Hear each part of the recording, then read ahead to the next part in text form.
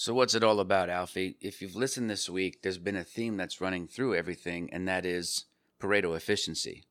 How can you get really, really good results by using less inputs in terms of time and money and effort, right?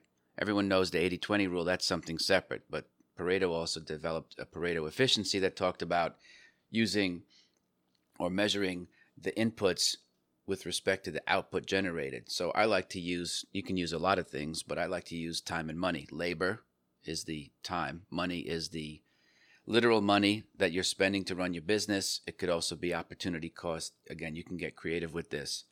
But the idea is that if you had to spend 80 hours a week to make XYZ%, how can you get the same output, the production, the same rate of return by doing less work? Because in that from frame of standpoint, I think you'd have a higher quality life, right? It's a good job to have if you can think of it like that way. It's a great career. You're managing risk for people who can't do it themselves, but that doesn't mean you have to be pulling 90-hour weeks to do it. So I'm always trying to investigate from my own experience, how can you manage your own behavior with efficiency, the most amount of work and the most amount of output. The other thing is, you could also look at it from a standpoint of, if you are willing to put in 40, 50 hours a week, how can you get 125% of your current level of output?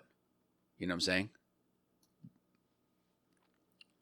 Now, there's two ways to look at that. Whichever one is most appropriate for you, take it with a grain of salt. I don't feel, when I look and people reach out to me, I see that they're spending an enormous amount of time for almost basically no results. And the problem with that is they don't have a plan. So they spend a lot of time seeking for a plan when the solutions tend to be very, very obvious. Two, I also advocate quality of life in terms of everything that you do in life. And I don't care whether you're working as an attorney or whether you're working as an accountant, or you have a full-time job and you try to trading part-time. That's all irrelevant to me, because it all has to add up to pleasure. Like, whatever it is that you're doing has to serve you on some level. People don't get paid for being martyrs either. So if you're in the grind and you want to tell everybody about it, to be frank, no one cares. Then stop grinding. So there's a point to all of it where you get to design your life exactly the way you want it. Here's the rub. You're already doing it. Whatever you have going on for yourself in your life right now is by design. Intentions equal results. Now, you might not be conscious, because the things that are running your life could be deep in your subconscious, right? That happens. All you have to do to figure it out is, are you getting the results that you want? It's a yes-no proposition at that point. And if not, then you have to look at changing your paradigm. And it might be something in your subconscious, because if you know what you know and you're comfortable with what you know, maybe you're not comfortable, who knows? You find yourself in a rut, you find yourself working hard but not making any progress. Be careful to understand that might be a goal, right? Because your results are your results. There's no in between, and you're responsible for them. So the point being is, whatever we have, we're programmed to behave the way we are, largely from our environment and our upbringing, right? So you have to be super conscious about everything that you do, because you're responsible for it, even if you're unaware of it, because you think it's coming out of your subconscious, right? And I'm not trying to play Joe Psychologist here. I'm just trying to be mindful of human behavior, especially my own.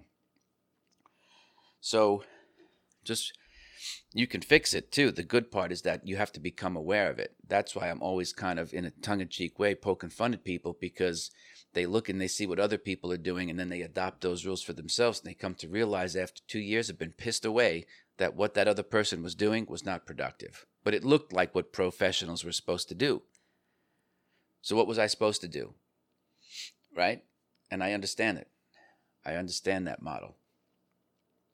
But I'll say this again. You're pretty much programmed to behave the way you're behaving. And the results that you get come from that programming. So if you don't like the results that you have to change your programming. That's going to require some new habits that might be hard for you to adopt, because it's going to require new behavior. It's going to include the elimination of old behavior. You're going to have to let your flowers bloom and pull your weeds that might feel weird. Not feel good or bad, but it might feel weird because it's different. And it requires for you to kind of stretch a little bit and stop paying attention to things that don't nourish you. And when you stop trying to water the weeds, you find out that they don't grow. So that becomes a really good inflection point for you to kind of turn and kind of resume your trajectory up after a long consolidation, so to speak. Right? Don't let your life become that stock chart. So anyway, if you need any help with this stuff or want to get pointed in the right direction, you could always reach out. You know where to reach me. In the meantime, if you'd like to get a copy of the Inner Voice Trading audiobook, you can have it for free. It's at martinchronicle.com. Happy Friday, everybody. I'll see you next week.